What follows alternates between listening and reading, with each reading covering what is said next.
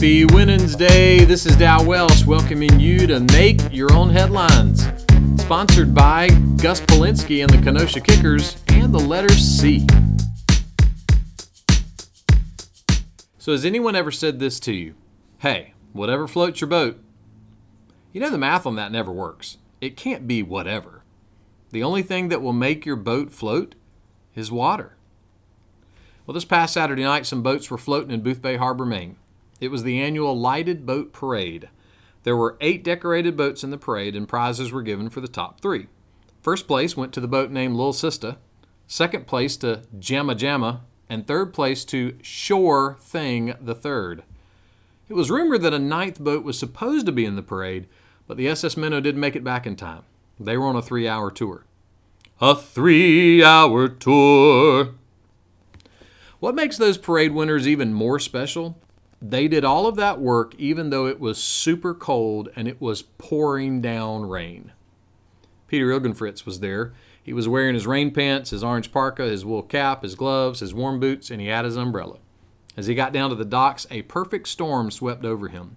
He slipped in a puddle. His umbrella blew away. His glasses got fogged up with his breath. Then his glasses got spotted up with rain. Then his glasses got smeared up with his fingerprints when he tried to clean them. And then, just as he was pulling himself together to enjoy the parade, someone shouted, "That's it!" The parade was over, and he missed it. But almost immediately, he realized he didn't really miss it. This is what he said. Here at the close of a cold, dark year, on the cusp of what promises to be a cold, dark winter, was the wonder of the gift of a little parade of lighted boats.